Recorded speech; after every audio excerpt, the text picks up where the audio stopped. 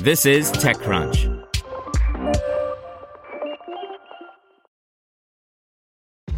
This episode is brought to you by ShipStation. You know, folks, I'm all about working smarter, not harder. Running a successful e-commerce business can be really convoluted, and honestly, you have enough going on, so I want to introduce you guys to ShipStation. I love using ShipStation because it makes it so much easier to automate all my shipping tasks, and I can manage all my orders in one simple dashboard. Work less and ship more with ShipStation, the innovative tool that helps turn your shipping challenges into opportunities for growth. Go to ShipStation.com and use code TechNews to sign up for your free 60-day trial. That's ShipStation.com, code TechNews.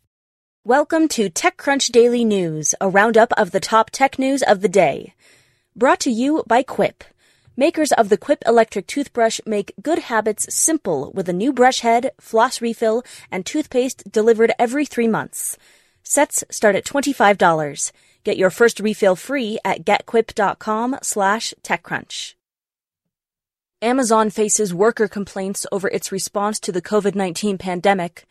General Motors says it's moving fast to manufacture face masks, and we've got some numbers quantifying the video conferencing boom. Here's your Daily Crunch for March 31st, 2020.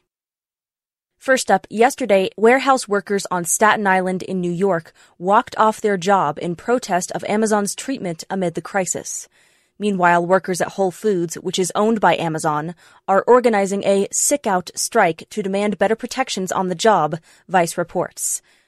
We have taken extreme measures to keep people safe, tripling down on deep cleaning, procuring safety supplies that are available, and changing processes to ensure those in our buildings are keeping safe distances, an Amazon spokesperson said. The truth is the vast majority of employees continue to show up and do the heroic work of delivering for customers every day. Also, GM announced manufacturing details around building much-needed medical face masks.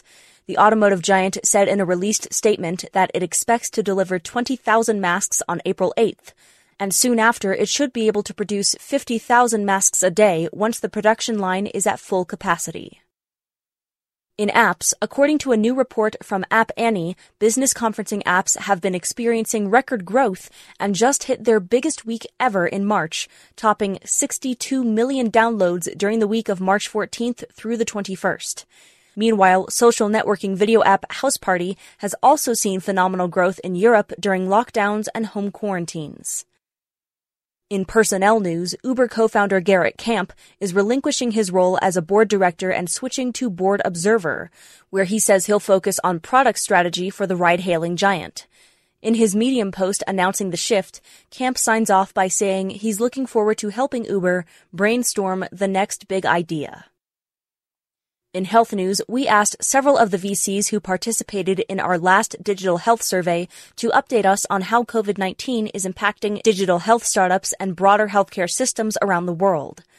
To read what they had to say, an Extra Crunch membership is required.